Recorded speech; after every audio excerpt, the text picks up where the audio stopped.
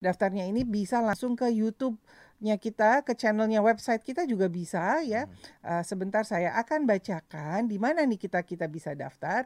Gampang sekali, tidak bayar Kak, gratis ya. Jadi sangat gratis. Daftarnya ke nasionalismi.or.id/pendaftaran NIMIPB. Saya ulangin ya sekali lagi. Jadi teman-teman silakan masuk segera sebanyak mungkin, ajak teman-teman untuk mengikuti kegiatan ini karena selama 3 hari tanggal 30 April, 1 dan 2 Mei adalah merupakan ulang tahun Nasional ISMI Indonesia Pasti Bisa Virtual Expo. Nah, itu ada banyak kegiatan di sana. Sekali lagi daftarnya gampang, tidak dipungut biaya, gratis di nasionalismi.or.id/pendaftaran NIMIPB. Nah, mudah sekali ya tentunya ya. Jadi buat teman-teman semua, yuk ajak teman-teman nih semua umur, gratis, bisa lihat kira-kira kita akan apa aja sih di sana, ada siapa aja kegiatannya. Yang saya tahu nih sebelah kanan saya, wow, keren banget ya. Ini Kak Resa bukan yang terbawa angin ya? Rezan angin, Kak. Oh, namanya Resa angin, bukan yang terbawa angin ya? Bukan. Baik. Lalu selain itu juga ada workshop-workshop lain yang akan dibawakan oleh orang-orang yang terbaik dalam bidangnya. Yes. Ada public speaking dari Coki Stohang, terus juga ada Kak Alisa Wahid tentang nasionalisme. Lalu juga ada konten kreatif dari Kak Yosi Mokalu. Betul. Ada leadership dari Kak Ari Wibowo dan juga dari tentang pembelajaran yang aktif, yang bermain tapi menyenangkan tetapi masuk ilmunya itu dari Kak Philip. Nah, terus juga ada dari Kak Tita. Kak Tita ini akan mengajar tentang sosial. Bagaimana kita bergerak di dunia sosial, memiliki empati yang kuat melalui seni. Seninya macam-macam tentunya ya. Nah, senang sekali. Jadi jangan mau tertinggal untuk teman-teman semua. Kita akan bersama-sama ada di tanggal 30 April pada pukul 10 pagi sampai dengan pukul 18 atau jam 6 sore di hari 30 April 1 Mei. Tetapi pada tanggal 2 Mei kita akan tampil lebih awal pukul 7.30 karena merupakan Hari Pendidikan Nasional. Maka kita akan bersama-sama memperingati juga Hari Pendidikan Nasional. Daftarnya mudah sekali di nasionalismi.or.id/pendaftaran NIMIPB. Oke, Kak, menurut kamu sambil kita nunggu Kak Citra, aku ngobrol dulu deh sama kamu. Menurut kamu negara kita sudah harmoni belum sih? Sudah. Sudah ya? Sudah, tapi ada juga yang belum. Oke. Kenapa sudah dan belum? Karena negara kita punya penduduk yang cukup banyak. Ada yang harmoni, ada yang sudah bisa menghormati perbedaan, ada juga yang masih dalam proses ke sana. Makanya kita harus bersama-sama merangkul supaya setiap lapisan masyarakat bisa bersatu ya, bisa bersatu dan dalam satu nilai yang sama, mengisi kemerdekaan dengan hal-hal yang positif, Kak. Asik. Nah, bersama kita sudah ada nih sekarang Kak Citra. Pengen tahu nih, cuman gambarnya miring. Boleh diputar supaya saya tidak ikut miring? Nah. Selamat pagi. Selamat pagi. Hai, selamat pagi. Nah, Kak Citra, terima kasih sudah sama-sama dengan kita di sini dan juga terima kasih untuk tanggal 30 April ya, sudah bantu dalam program Nasional ISMI. Kak, tadi setuju nggak sama Kak Frans bilang nih tentang harmoni, katanya yang sudah dan tidak. Menurut pendapat Kak Citra sendiri bagaimana, Kak? Buat aku sih sebenarnya yang penting kita mau terlibat dan mau berkontribusi untuk memajukan bangsa sebagai anak muda ya. Menurut aku sih kita harus harus mau untuk terlibat sih. Itu yang first thing first yang harus kita lakukan sebagai anak muda. Ya. Setuju banget. Iya. Karena hidup bukan masalah durasi, tapi kontribusi. Itu kalau durasi hanya ada di kita saja. 1 jam soalnya Nasional ISMI. Betul, cepetan. Nanti keburu habis waktunya mumpung ada Citra. Udah pakai bajunya udah matching banget lagi merah putih. Kok kamu tahu baunya putih? Udah sangat nasionalis banget nih. Sesuai banget temanya, nasionalisme. Oke. Betul. Kak, kalau berkaitan dengan harmoni itu kan terjadi dari adanya banyak hal gitu ya. Kalau kita ngomong musik ada ritme, ada nada di situ. Nah, menurut Kakak harmoni sebagai bangsa Republik Indonesia, tadi kan harus berkontribusi dari diri sendiri. Kira-kira apa sih yang anak muda atau kita semua bisa lakukan? Contoh sederhana mungkin. Ini mungkin sebagai musisi kali ya. Boleh. Harmoni. Jadi ada beberapa hal yang aku sematkan dalam beberapa karya aku yang untuk menunjukkan rasa nasionalisme aku. Dimulai dari mengutamakan bahasa Indonesia. Jadi aku Di awal karir aku menyanyikan lagu-lagu yang memang pasti akan sangat easy listening untuk anak-anak muda gitu. Tapi terlepas dari itu, aku juga ingin melestarikan bahasa daerah.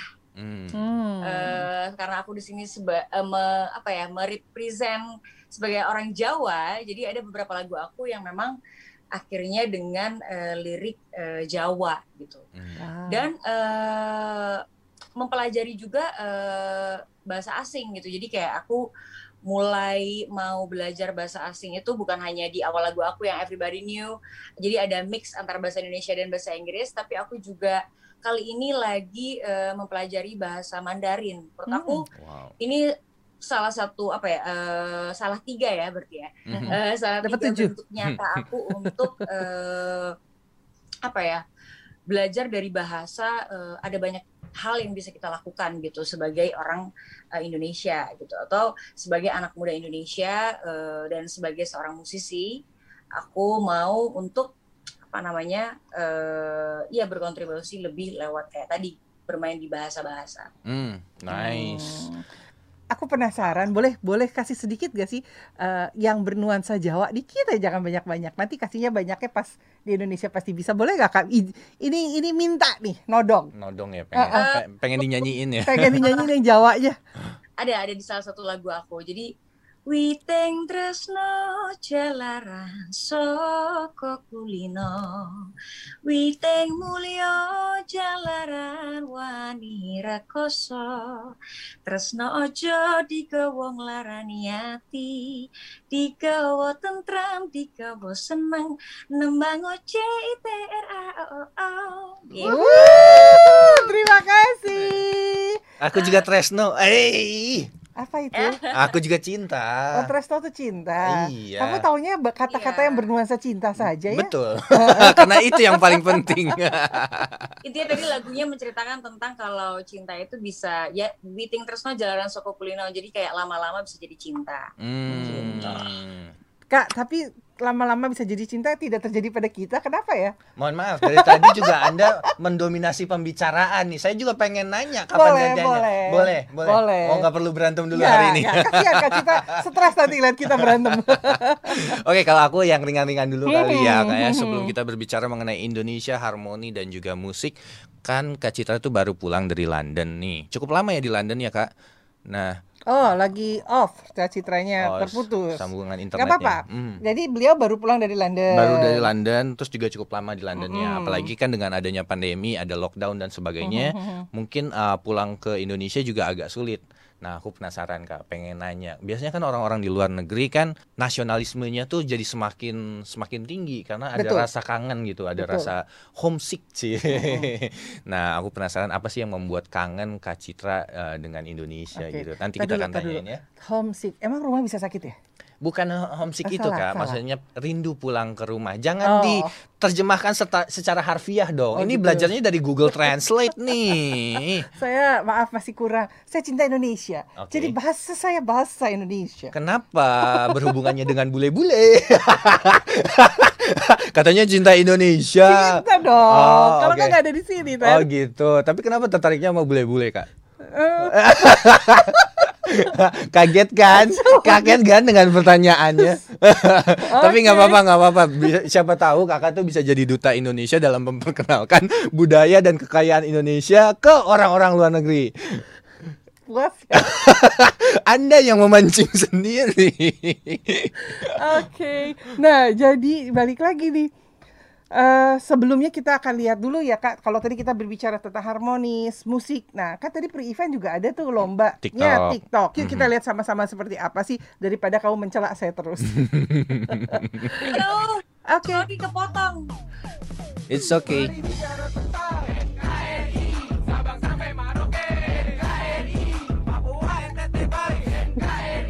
Mata sipit, mata belok NKRI. Lihatlah hari ini kita nikmati karena banyak pahlawan kita yang berani mati. Lalu masa depan kita yang akan hidupi. Jangan wariskan kebencian di generasi kami. Baca sejarahmu, baca sejarah. Partai yang besar tidak lupa sejarahnya. Baca sejarahmu, baca sejarah. Partai yang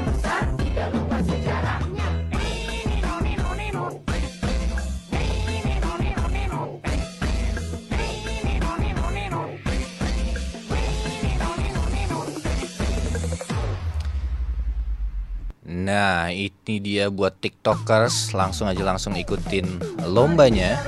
Berkreasi, ada bagian di mana teman-teman bisa freestyle.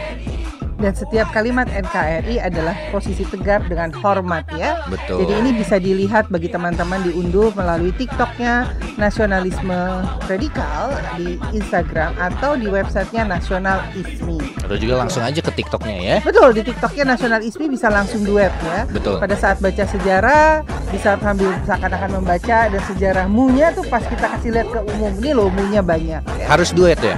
Harus duet supaya itu duit, bukan duel ya. Duit sama duet jauh bedanya. Betul. Oke, jadi jangan salah karena ini juga memiliki hadiah yang luar biasa besar dengan angkanya ya. Berapa kita emang? tunggu. Luar biasa besar tapi nggak dikasih tahu jumlahnya. Kan saya penasaran jadi pengen ikutan lagi. Nah, sudah kembali yang cantik bersama Citra. saya. Aku tadi nanya lagi, masih di mute Kak Citra? Masih di mute. Mute.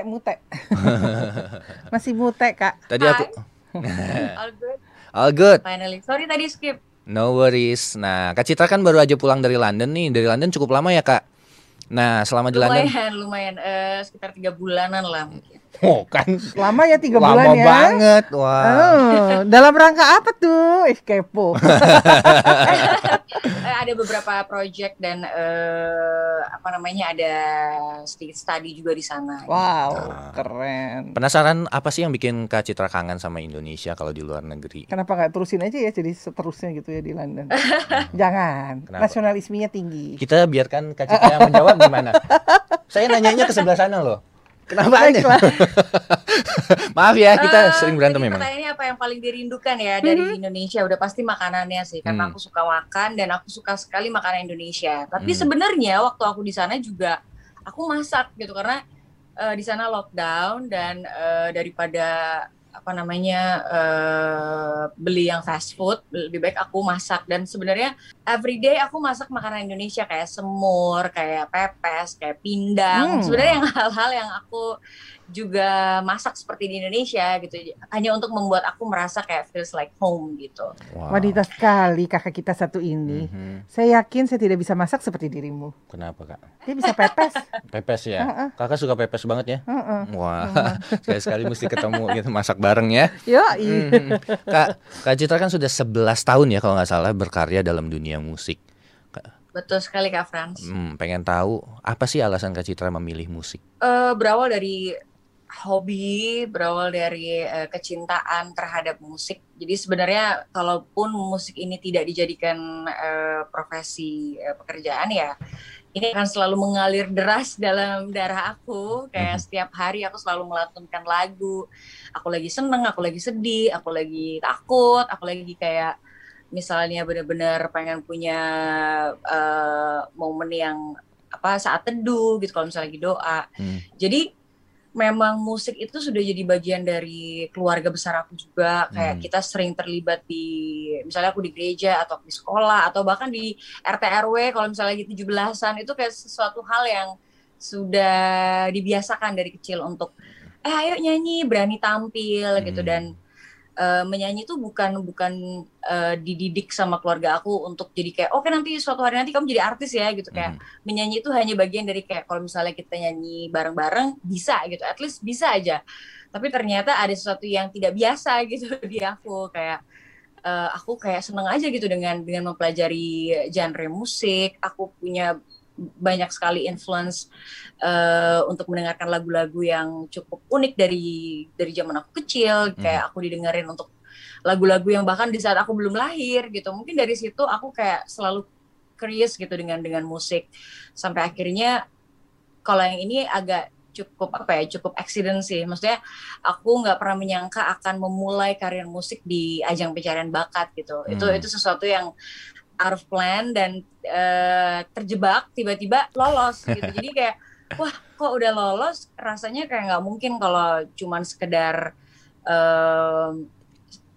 kayak sekenanya aja. Menurut aku kayak tidak memanfaatkan berkat sebaik mungkin gitu. Jadi aku merasa banyak orang yang bilang kayak bagus kok, berawal dari puji-pujian dan berawal dari apresiasi orang-orang terdekat, akhirnya memberanikan diri untuk pengen serius deh.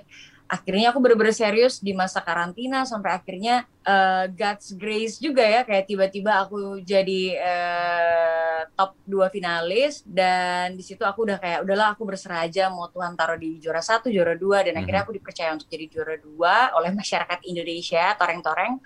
Dan ya udah tiba-tiba sekarang dikenal sebagai Citra Skolastika.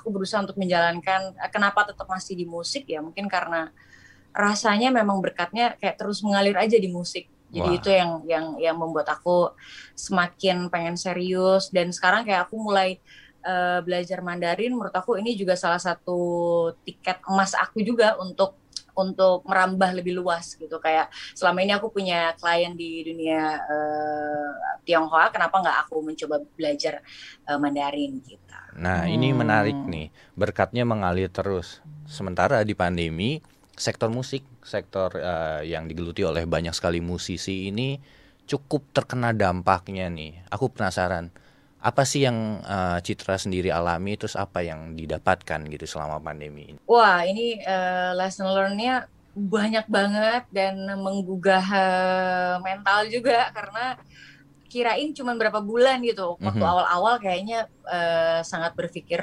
ini mungkin momen yang paling tepat untuk istirahat, karena banyak juga yang ngasih tahu kalau ya kapan lagi istirahat kalau misalnya enggak karena pandemi gitu. Awal-awal mungkin seru ya, banyak hal baru yang dipelajari, banyak adaptasi dengan keadaan, terus yang tadinya nggak terlalu aware sama kesehatan atau aware sama hal-hal yang berbau politik, tiba-tiba jadi kayak mencari tahu, terus kayak apa sih dibalik konspirasi dan segala macam. Ada momen-momen tuh yang kayak kita anak-anak muda yang sotoy banget ya, kayak mencoba mengerti tentang konspirasi, sampai akhirnya kita mulai mulai dipatenkan untuk memahami bahwa kondisinya semakin parah.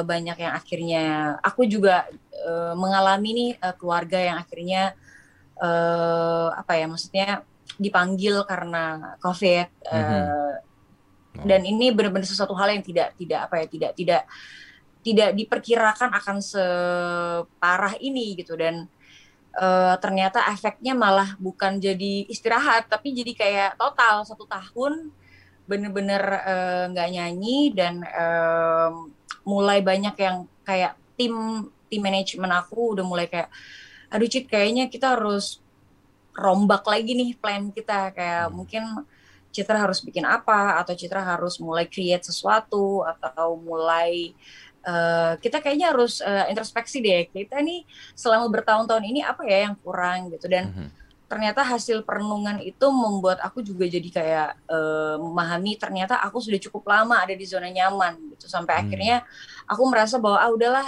nggak usah banyak belajar, kayak gini juga nyaman, gini juga aman gitu. Dan ternyata itu yang kayak menampar keras aku yang selama ini hanya bergantung pada ya udah deh, kalau kayak gini aja juga bisa hidup, kenapa harus skill up gitu.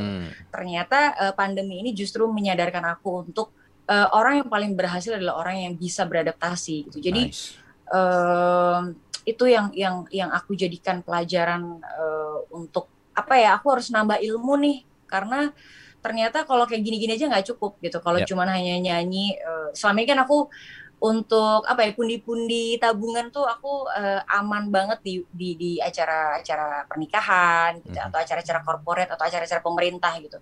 Aku nyaman banget dengan acara-acara kayak gitu. Tapi setelah dipikir-pikir kayaknya aku harus harus berevolusi lebih lagi. Aku harus kayak coba mungkin harus ada yang dimasukkan atau yang ditambahkan, atau mungkin harus ada yang dikurangi seperti lemak gitu, karena 1 tahun ini makan terus ya, jadi kayak di rumah nyaman dan cozy banget di rumah. Jadi kayaknya itu yang membuat aku untuk aku harus mulai lagi olahraga, dan ya semua harus start from home, dan berusaha untuk membiasakan, berusaha untuk nggak kayak stres, karena dengan banyaknya pressure sana sini, terus aku juga di rumah tulang punggung keluarga, jadi kayak kalau aku cuma mikirin pressure-nya kayaknya akan sangat stres. Jadi berusaha untuk lebih aku sempat meditasi juga. Jadi banyak sekali proses yang tidak diduga-duga akan sangat kaya banget dalam 1 tahun ini. Wow, nice. Setuju banget. Aku percaya yang terbaik masih akan datang dan biasanya kan semakin meningkat, Amin. semakin besar juga anginnya, semakin besar juga tekanannya, makanya kita harus memperkuat diri ya. Tapi juga jangan lupa semakin dalam, semakin tinggi juga harus semakin merunduk seperti padi. Betul, setuju sekali. Oke, Kak, ada salam dari Kak Yosi Mokalu katanya. Wah, salam ya sama Kak Yosi. Citra. Oke, berbicara musik, kita tahu sekali ya, Indonesia itu kaya sekali dengan beragam-ragam jenis musiknya. Tiap daerah punya gitu ya. Dan kita ketahui juga musik adalah sebagai pemersatu dalam kondisi apapun. Kayak kalau kita ngomong tadi Kak Citra bilang bagaimana kita harus bisa beradaptasi gitu. Maka saya ingat juga pada saat pandemi pertama-tama lagu-lagu nuansa tentang pandemi, tentang corona tuh keluar gitu ya. Nah itu benar-benar menjadi satu. Nah di dalam itu semua, Kak Citra sadar gak sih sebetulnya Kak Citra tuh punya sesuatu keunikan dari suaranya. Wow. Banyak pasti yang muji ya. Kenapa? Karena kan kalau biasa nih, kalau saya atau Frans nyanyi pasti orang udah gak mau denger deh. Tapi kalau Kak Citra tuh udah merem nyanyi aja udah pasti tahu ini pasti suaranya Citra gitu. Karena dia punya suatu ciri khas sendiri. Betul, gitu ya. Nah, Kak Citra tahu ini sejak kapan? Apakah sebetulnya nggak tahu karena satu event akhirnya jadi tahu gitu? Atau memang dari kecil sudah paham saya punya keunikan sendiri nih yang bisa bersumbangsi di dunia seni musik? Wah, terima kasih untuk apresiasi yang unik ini ya. Karena awal-awalnya waktu di ajang pencarian bakat tuh aku merasa bahwa agak aneh. Jadi dulu bahasanya aneh, kalau sekarang unik ya.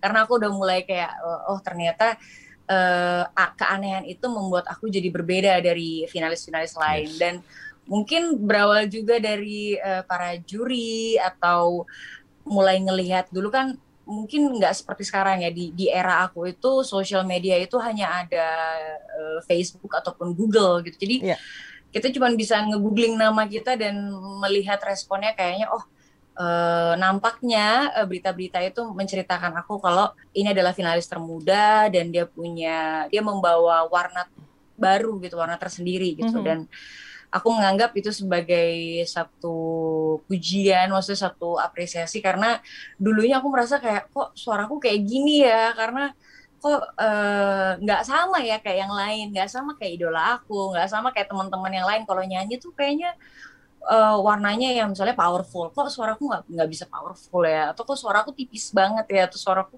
kayaknya harus benar-benar dihikmati baru kayaknya kedengeran gitu. Dan awalnya banyak sekali perasaan-perasaan insecure, tapi mendengar, apalagi kalau misalnya rilis lagu itu kan biasanya aku suka siaran ke radio gitu, aku juga pernah main ke Heartline juga, dan mendengarkan ada yang komen Citra tuh suaranya punya ciri khas, menurut aku kayak wah, berawal dari itu juga sih, kayak penyiar-penyiar gitu, kayak memberikan testimoni-testimoni yang sangat menyenangkan hati. Kadang-kadang aku selalu bilang kayak aduh jangan terlalu tinggi, nanti terbang nih gitu. Dan itu aku anggap sebagai untuk memotivasi aku juga, karena untuk bertahan di industri musik ini tidak mudah. Betul. Apalagi ajang pencarian bakat itu terus ada setiap tahunnya. Jadi kayak menjadi berbeda ternyata menyenangkan juga ya, karena akhirnya mudah diingat gitu. Betul. Untuk sekedar eksis pun untuk di dalam rentang waktu yang lama itu akan sangat sulit ya kalau misalnya tidak berhenti berkarya. Nah, aku tuh kenal Citra lumayan agak lama Kak, dan selain maksudnya apa nih? Enggak, maksudnya mau bercerita sedikit latar belakang nih. Agak curigation mulu gitu orangnya. Apalagi akhir-akhir ini kita lagi sering-seringnya WhatsAppan ya Kak. Iya. Itu disuruh saya itu.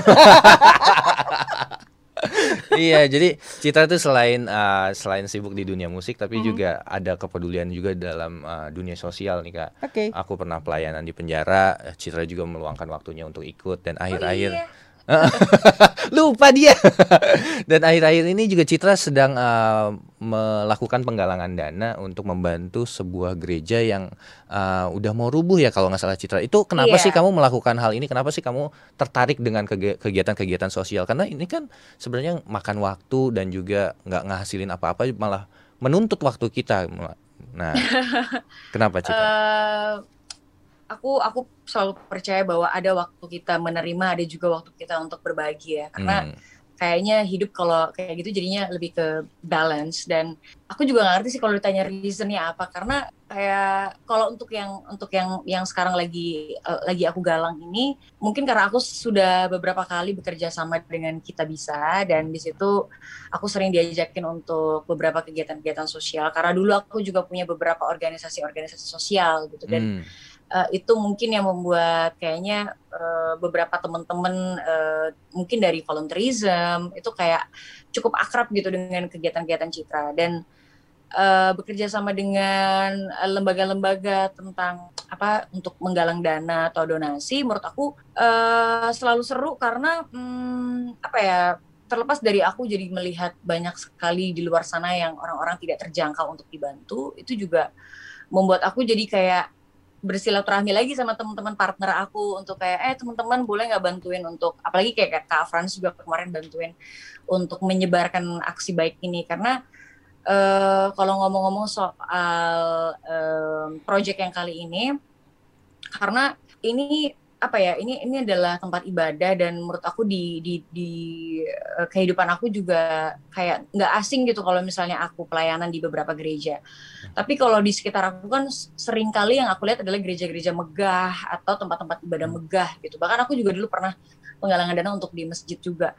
Kayak banyak sekali tempat-tempat, kalau kita ngomongin tempat ibadah itu istilahnya atau pengertiannya adalah tempat kita bertemu dengan Tuhan kita gitu. Dan kalau di kota-kota kayaknya gede-gede, megah-megah dengan arsitektur yang keren-keren gitu. Tapi ternyata di tempat-tempat yang tidak terjangkau oleh dunia modern gitu, atau dari ibu kota, dari kota-kota besar, ternyata banyak banget yang kayak pernah tergusur oleh tanah longsor, pernah kena banjir. Dan kebetulan yang di Santo Markus Melawi Kalimantan Barat ini sudah sangat-sangat sudah roboh berkali-kali gitu karena banjir yang beberapa kali menghantam gitu. Jadi kayaknya ini cukup jauh dari pemberitaan, dan kalau tidak ada yang nolong kayaknya makin lama bisa tergusur gitu. Jadi mungkin ya sebenarnya penggalangan dananya juga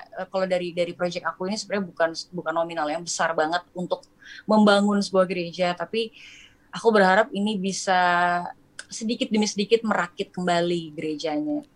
Dan banyak sekali orang baik, banyak sekali mempertemukan aku dengan teman-temanku yang lama, kayak jadi ikut terlibat dalam relokasi gereja ini, dan puji Tuhan akhirnya bisa terkumpul dananya.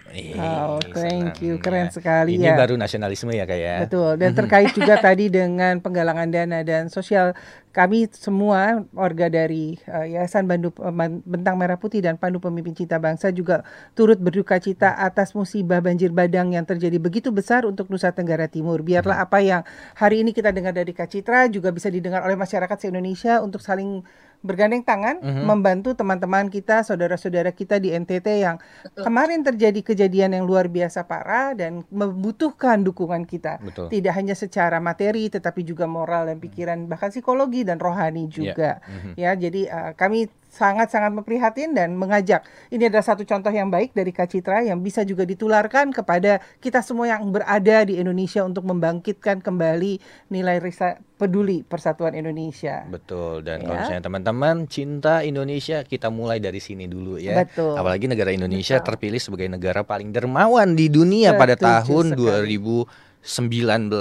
Oke, nah tadi juga dikatakan Kak Frans, saya senang sekali statement sebelum Kakak tanya, kan kita bertanya sama Kak Citra tentang keunikan ya. Kalau Kak Citra bilang keanehan, saya bilang tidak Kak. Unik itu lebih indah daripada aneh gitu kan. Iya, itu sangat mempermanis ya. Nggak, unik itu memang sesuatu yang lain dari yang lain gitu. Kalau aneh kan kesannya negatif walaupun belum tentu negatif ya. Oke, saya senang sekali. Jadi ini juga memotivasi teman-teman kita di Indonesia menjadi sesuatu yang berbeda. Itu bukan harus menjadi kecil hati Kak. Betul. Tetapi justru sesuatu yang berbeda itu bisa menjadi talenta dan berkat yang tidak pernah berhenti tadi kata Kak Citra. Jadi Jadi terima kasih Kak Citra sudah mengingatkan kembali kepada kita semua untuk bersyukur dengan apa yang kita miliki. Betul. Contoh simpel, kalau tangan kita jempol semua tidak bisa berfungsi. Rebutan nanti mainnya, nanti rebutan main ini HP-nya. Teksnya kan pakai jempol tuh. Iya, makanya jadi gini ya. Jadi begitu gini, semua kayak jempolnya. mijit. Jadi memang kita harus berbeda. Kita dilahirkan berbeda karena untuk membuat perbedaan juga. Setuju sekali, makanya ada harmonis ya. Iya. Kak Citra, bergerak di dunia musik, ada nggak sih mimpi yang tertinggi sekali yang kakak inginkan gitu di dalam dunia musik, khususnya buat Kak Citra sendiri? Kalau sebagai musisi pasti harapan tertingginya adalah ingin sekali punya konser tunggal gitu. Dan bukannya sudah. Nah itu barusan. Nah kalau yang 2 tahun lalu, yang tahun 2019 yang Kak Frans nggak datang. Hey, kenapa disebut di sini? Aku pengen datang tahu syuting. Karena Kak Aku Frans nggak diundang lu. Videonya tampil sih di opening konser aku. Jadi kalau itu konser sebenarnya aku nggak bisa bilang itu konser aku, karena itu sebenarnya wujud syukur aku 10 tahun berkarya.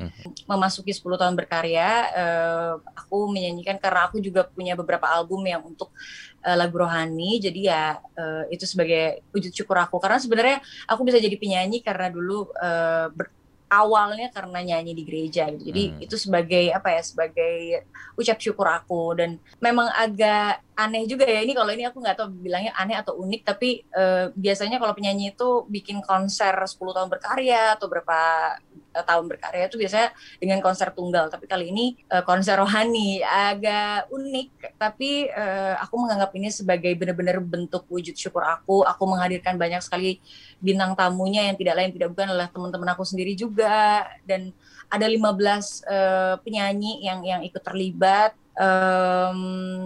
Tapi menurut aku ya itu sebagai sisi kadang-kadang suka rancu juga antara sisi rohani dan sisi sekuler gitu, kayak agak-agak membingungkan juga buat para fans aku atau para pendengar musik aku. Tapi kalau ditanya apa yang paling ingin dicapai juga adalah konser tunggal, di mana lagu-lagu aku yang lebih general, yang semua orang bisa nikmatin, itu yang bisa ditampilkan dalam satu konser. Tapi kalau ditanya kapan gitu ya, kayak mungkin aku juga belum bisa bilang kapan, karena aku juga nggak bangga gitu, atau aku kurang puas kalau misalnya bikin konser tapi baru rilis beberapa lagu atau hanya beberapa lagu yang baru dikenal sama masyarakat. Jadi aku berharap mungkin harus 20 lagu orang kenal lagu aku. Jadi mungkin ketika itu dijadikan sebuah konser akan sangat bisa menggugah rasa haru gitu, untuk benar-benar mematenkan, wah udah lama nih Citra nyanyi sebagai penyanyi dan melahirkan banyak sekali lagu. Kalau misalnya sudah lama tapi baru beberapa lagu kayaknya kurang gong gitu. Jadi ya one day sih itu masih jadi mimpi besar. Amin, cita-cita ya. Dan sebagai awalan, sebagai pembuka, nanti Kak Citra juga akan konser online. Ada virtual konser di event kita ya, Nasional ISMI Indonesia Pasti Bisa. Tuh main kita kompak. Sekali-sekali depan Kak Citra. Tanggal 30. Lainnya loh pasti bisa. Iya, makanya aku request langsung lagunya Citra yang apa tuh? Kamu gak berani nyanyi. Gak berani nyanyi. Oke. Iya, tanggal 30 April, 1 dan 2 Mei. Oke, saya mau nanya lagi sama Kak Citra. Kak Citra, selama 11 tahun berkarya, what is your greatest struggle, dan apa yang Kak Citra lakukan pada waktu itu? The greatest struggle sebenarnya tahun pandemi ini ya, karena ini momen yang paling nggak siap untuk dijalani. Setiap hari itu berproses, setiap hari itu memikirkan, karena aku juga bukan hanya memikirkan nasib keluarga aku, tapi aku juga memikirkan nasib karyawan-karyawan aku, teman-teman yang juga berkarya di musik bareng aku, partner-partner aku di kantor, di rumah. Itu harus aku pikirkan juga gimana caranya tetap produktif, tetap punya kegiatan yang positif. Aku juga selain di musik, aku juga bergerak di satu bidang volunteerism yang namanya voluntrip. itu juga aku lagi pikirin banget karena sebenarnya sebelum pandemi harusnya itu launching dan bekerja sama dengan Kemenpar, bekerja sama dengan dinas-dinas yang memang berusaha untuk bagaimana kita mengekspor keindahan Indonesia, tapi kita juga mengangkat budidaya UMKM. Dan menurut aku ada banyak sekali plan-plan besar, plan-plan yang aku berharap itu bisa berdampak baik, berdampak positif untuk kemajuan bangsa gitu ya. Karena awal-awalnya mungkin hanya memikirkan musik dan hanya mikirin tentang hobi aku, tapi ternyata aku punya banyak sekali mimpi-mimpi lain di tempat-tempat lain yang aku harap kayaknya bukan hanya memajukan diri aku, tapi memajukan hal-hal besar lainnya, harus terhenti karena pandemi. Jadi menurut aku ini adalah struggle yang paling alot banget, karena aku benar-benar kayak masih bingung gitu untuk setiap hari untuk memahami, kendalanya di sini ya, berarti kita harus ngapain. Kayak aku pernah jualan makanan, pernah kayak mencoba untuk bikin konten di YouTube. Apa aja aku coba gitu, dan and I'm willing to that gitu. Dan tapi ya tetap sih, maksudnya di luar orang-orang lihat aku kayak tetap being strong gitu, tapi tetap ada masa-masa kayak kayak aku bingung banget, aku stuck banget, kayak ini harus gimana ya, ini harus aku punya teman-teman berpikir, tapi ada kalanya juga kita chaos nih, kayak yang satu pengen apa, dan ada fase juga kayak kemarin aku harus ke London, dan banyak hal yang nggak bisa bisa aku handle langsung gitu. Semuanya lewat virtual, di mana virtual tuh ada-ada aja gitu errornya, kayak entah sinyal, entah kita harus nyamain jam, banyak banget yang bener-bener harus di-adjust selama pandemi ini. Jadi ini yang aku bilang, kayak sebelumnya mungkin aku selalu ngomong sama teman-teman atau semua tim aku kayak hidup itu ya terus belajar, tapi untuk momen pandemi kayak setiap detik aja kalau bisa kita harus belajar gitu, kayak jangan sampai wasting time gitu loh, kayak jangan sampai setiap hari aku hanya sitting, talking and doing nothing gitu. Aku pengen bener-bener, karena aku kayak kemarin aja aku kecabut 1 helai uban, itu rasanya kayak tahun ini aku udah 27 tahun, kayak takut banget kalau sampai aku tidak memaksimalkan masa muda ini sebaik-baiknya gitu. Kayak aku takut banget kelak nanti kalau misalnya aku tua, kayak pas muda kenapa rebah-rebahan aja sih Cit gitu, kayak aku takut banget, dan itu yang membuat aku kayak aku harus benar-benar nggak peduli gitu, mau mencoba apa aja, belajar apa aja, atau bikin bisnis sekecil apapun, kayak aku nggak mau mengartikan itu sebagai bisnis recehan gitu. Aku menganggap itu sebagai start small, dan lakuin itu setiap hari, belajar untuk konsisten, belajar untuk komit dengan apa yang dimulai, dan ya aku harap ini nggak akan terus jadi struggle gitu, tapi ini akan menjadi sesuatu hal yang menghasilkan nanti. Keren tuh. Ya. Jangan takut untuk memulai kecil, karena pohon paling besar pun dimulai dari benih yang kecil. Tuh, jangan rebahan. Siapa rebahan? Suka rebahan, diajak jalan, protes, paling pintar cari alasan. Padahal bisa relate kan tadi. Padahal bisa relate kan. Ya kan, di luar kelihatannya kuat gitu. Oke, Kak Citra, menarik sekali tadi ya, kalau kita memang belajar dari pandemik gitu. Tadi Kak Citra bilang, 27 gitu. Sebetulnya 27 itu masih sangat-sangat muda, tapi sudah berpikir panjang, jauh dan lebar gitu ya.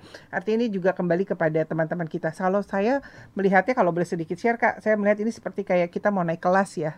Kalau kita mau naik kelas kan pasti kita mesti belajar dulu ujian gitu ya. Kalau ada yang sistem kebut semalam tuh seharian malam belajar terus, tapi juga ada yang dicicil gitu ya. Nah, kita mungkin sekarang dari proses kebut semalam, kebut setahun gitu ya. Benar. Jadi setiap hari tuh mesti mikirin gitu how to-nya gitu ya. Suka mau nggak mau nih. betul ya. Nah, tapi terima kasih sekali lagi nih, pembicaraan hari ini nih seru sekali Kak Frans.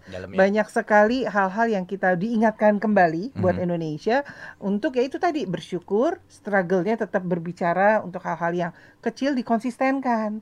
Ya, terus dijalankan konsisten itu. Jadi untuk tetap produktif ya. Untuk tetap produktif. Thank you so much ya Kak. You are so great. Keren abis. Oh, thank you. Ngomong-ngomong, kalau misalnya kita berkaca nih Kak Citra, setelah 11 tahun berkarir, pasti udah banyak bertahan dari suka dan duka gitu. Apa yang membuat Kak Citra bertahan? Apa karakter tertentu kah dalam Kak Citra, atau dukungan orang kah, atau gimana? Wah, itu semua benar sih, udah dijawab sama Kak Frans ya. Jadi intinya emang dia sebetulnya gitu Kak. Dia tuh sebetulnya pengen nanya tapi udah tahu jawabannya. Basa-basi. Iya. Kan orang-orang butuh dengar Kak. Aduh. Gimana? Dibilang bertahan, ya mungkin itu kayak reason kenapa setiap orang harus hidup gitu. Walaupun tahu nantinya akan selesai, ada waktu selesainya. Tapi menurut aku kenapa harus bertahan, karena ada orang-orang yang juga bersandar sama aku, yang aku juga harus pikirkan masa depannya juga gitu. Dan mungkin karena aku tuh terlalu kritis sebelum waktunya sih. Jadi karena keadaan yang membuat aku akhirnya ada di satu kondisi yang memacu untuk lebih dewasa sebelum waktunya. Akhirnya itu jadi kayak apa ya, sudah terkoordinir dari lama, dari 11 tahun yang lalu. Dari waktu pertama kali aku selesai ajang pencarian bakat, aku dihadapkan pada keadaan yang memang kayaknya aku tidak bisa memilih pada waktu itu, dan aku start masih sangat kecil sekali. Aku ikut idol itu umur 15 tahun.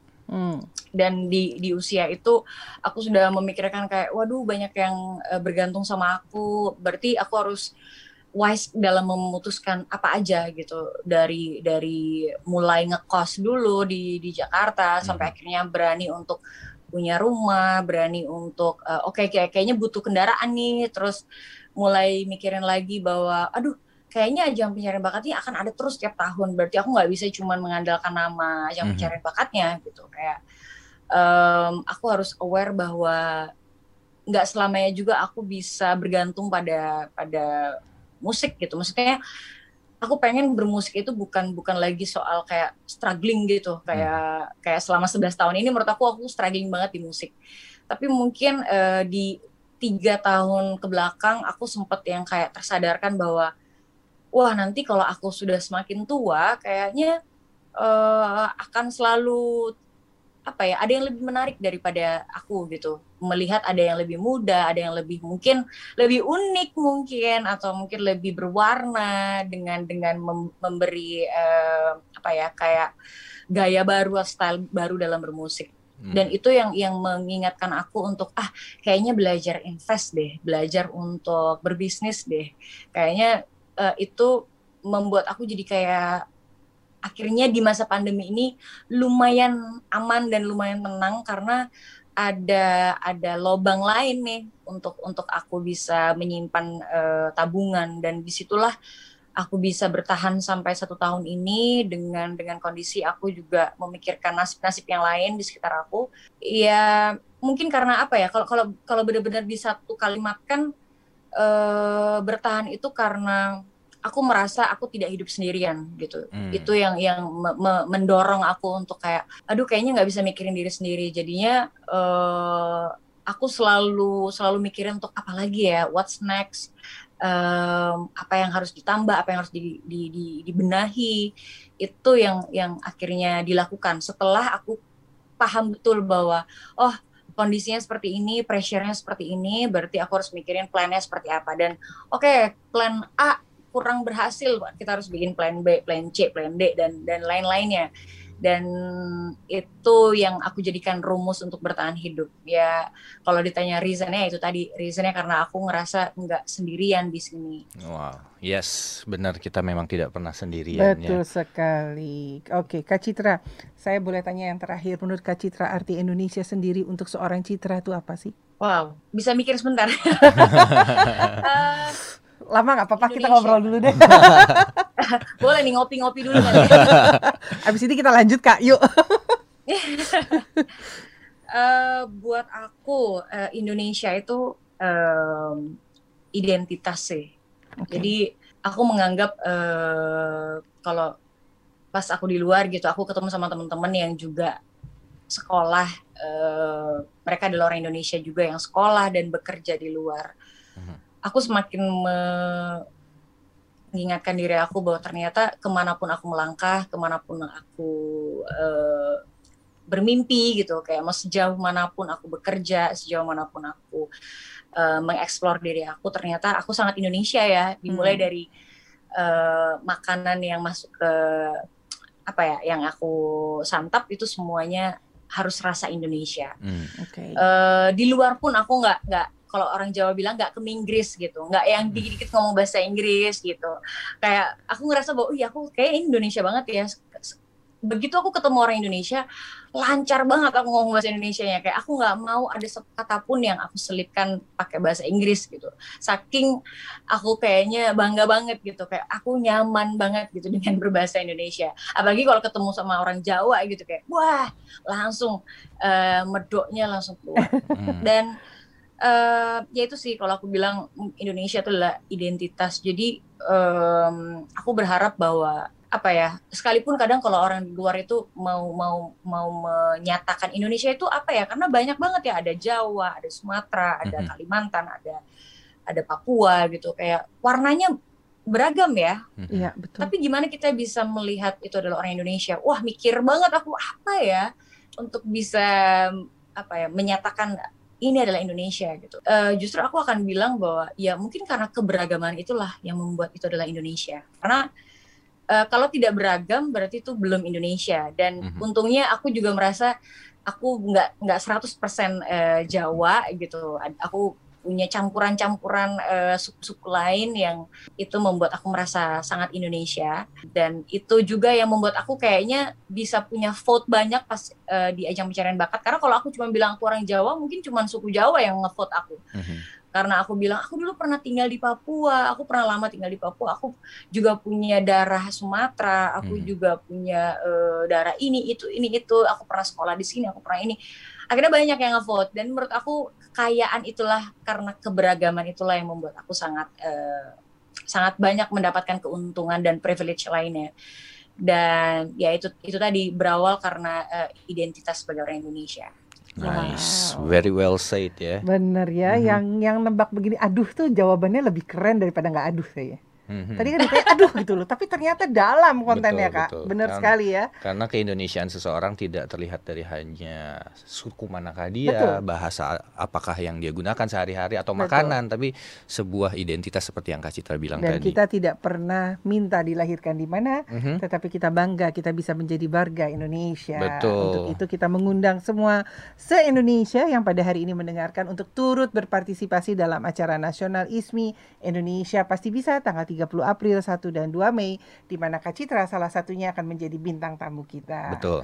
Ya, pada pagi hari ini kami juga mengucapkan terima kasih kembali kepada live talk show Nasional ISMI edisi hari ini yang juga disiarkan secara serentak oleh Lembaga Penyiar Publik Lokal LPPL Radio, anggota Persatuan Radio TV Publik Daerah seluruh Indonesia yang kita kenal dengan Indonesia Persada.id, meliputi Suara Pasuruan Jawa Timur, Persada Kabupaten Blitar Jawa Timur, Mahardika Kota Blitar Jawa Timur, Suara Sidoarjo Jawa Timur, Selawi Kabupaten Tegal Jawa Tengah, Gagak Rimang Blora Jawa Tengah, Sasaraina Kepulauan Mentawai Sumatera Barat, Suara Ngawi Jawa Timur, Dimensi Baru Lampung Selatan Lampung, Gema Bungo Jambi, Radio Publik Mimika Papua, Sendawar Kutai Barat Kalimantan Timur, Odan Batubara Sumatera Utara, Tangerang Radio Banten, Buana Asri Sragen Jawa Tengah, Suara Kampar Riau, Bintan FM Kepulauan Riau, RPD Kutim Kutai Timur Kalimantan Timur, Magetan Indah FM Jawa Timur, RTFM Temanggung Jawa Tengah, Suara Citra Lamandau Kalimantan Tengah, Giri Suara Wonogiri Jawa Tengah, Top FM Sukoharjo Jawa Tengah, Langkisau Pesisir Selatan Sumatera Barat, Suara Sampang Madura Jawa Timur, Kartini Jepara Jawa Tengah, RPKD Denpasar Bali, Pesona Wonosobo Jawa Tengah, Abdi Persada Banjarbaru Kalimantan Selatan, Gema Sudirman Purbalingga Jawa Tengah, Gema Saijan Kota Baru Kalimantan Selatan, Sebayu Kota Tegal Jawa Tengah, Irama Purworejo Jawa Tengah, Sawah Lunto FM Sumatera Barat, Gemilang Kabupaten Magelang Jawa Tengah, Gema Randik Musi Banyuasin Sumatera Selatan, Suara Bersujud Tanah Bumbu Kalimantan Selatan, Solok Nan Indah Solok Sumatera Barat, Mahardika Bondowoso Jawa Timur, Suara Kota Mataram Nusa Tenggara Barat, Inradio Kepulauan Bangka Belitung, Merapi Boyolali Jawa Tengah, Citra Lestari, Kabupaten Sukabumi, Jawa Barat. Purbasora Pas Tasikmalaya, Jawa Barat. RKK Ketapang, Kalimantan Barat. Praja Angkasa Trenggalek, Jawa Timur. Radio Guyup Rukun, Tulung Agung, Jawa Timur. Bercahaya Cilacap, Jawa Tengah. Kajuruhan, Kabupaten Malang, Jawa Timur. Citra Bahari Rembang, Jawa Tengah. Suara Bersatu, Sinjai, Sulawesi Selatan. Deli Serdang Berseri, Deli Serdang, Sumatera Utara. Singosari Brebes, Jawa Tengah. Singosari Top Paguyangan Brebes, Jawa Tengah. Suara Tabalong, Kalimantan Selatan. Suara Banjar, Kalimantan Selatan. Suara Daksi Narga, Gunung Kidul, Yogyakarta. Magelang FM, Jawa Tengah. Batara Barito, Utara, Kalimantan Selatan. Suara Jombang, Jawa Timur. Suara Lamongan, Jawa Timur. Radia Suara Tuban, Jawa Timur. Ramapati, Kota Pasuruan, Jawa Timur. RSPD Asahan, Sumatera Utara. Radio Suara Anjuk Landang, Nganjuk, Jawa Timur. Persatuan Radio TV Publik Daerah Seluruh Indonesia, indonesiapersada.id adalah organisasi yang mewadahi lembaga penyiaran publik lokal, radio dan TV publik milik pemerintah daerah seluruh Indonesia. Bertujuan menjaga ketahanan informasi negara di daerah. indonesiapersada.id untuk menyiarkan baik. Kami juga mengucapkan terima kasih untuk Kementerian Dalam Negeri, Yayasan Bentang Merah Putih, Yayasan Pandu Pemimpin Cinta Bangsa, Karena Bahasa Cinta, Nasionalisme Radikal, Persada.id, Tandaseru.id, dan juga tentunya untuk kita punya kegiatan Nasional ISMI Indonesia Pasti Bisa, dan bintang tamu kita yang luar biasa. Kami mengucapkan terima kasih. Terima kasih Kak Citra, saya sukses percaya. Selalu. Thank you for having me. Yes, saya percaya yang terbaik masih akan datang untuk Kak Citra. Thank you so Amin, much. semoga kita semua sehat ya. Amin, Amin, amin, amin. amin. Terima kasih Jadi banyak. ngobrolnya bisa langsung bertatap. Asik, Betul. seru, ditunggu undangannya. Ya, kami juga mengucapkan terima kasih untuk kegiatan TikTok lomba kita yang akan disponsori oleh BCA, BRI, dan juga banyak hadiah menarik yang juga terlibat di dalam media sosial kita. Ada Aku Pintar, Hotline Networking, dan indonesiapersada.id juga. dan juga ada Hotel Pullman juga ya. Iya, Ada Pullman, Siberkreasi dan juga ada Siberkreasi, Kominfo. Akhir kata saya Fransikolas. Dan saya Yohana Elizabeth Harjadinata. Sampai ketemu di Nasional ISMI minggu depan. Salam Pancasila.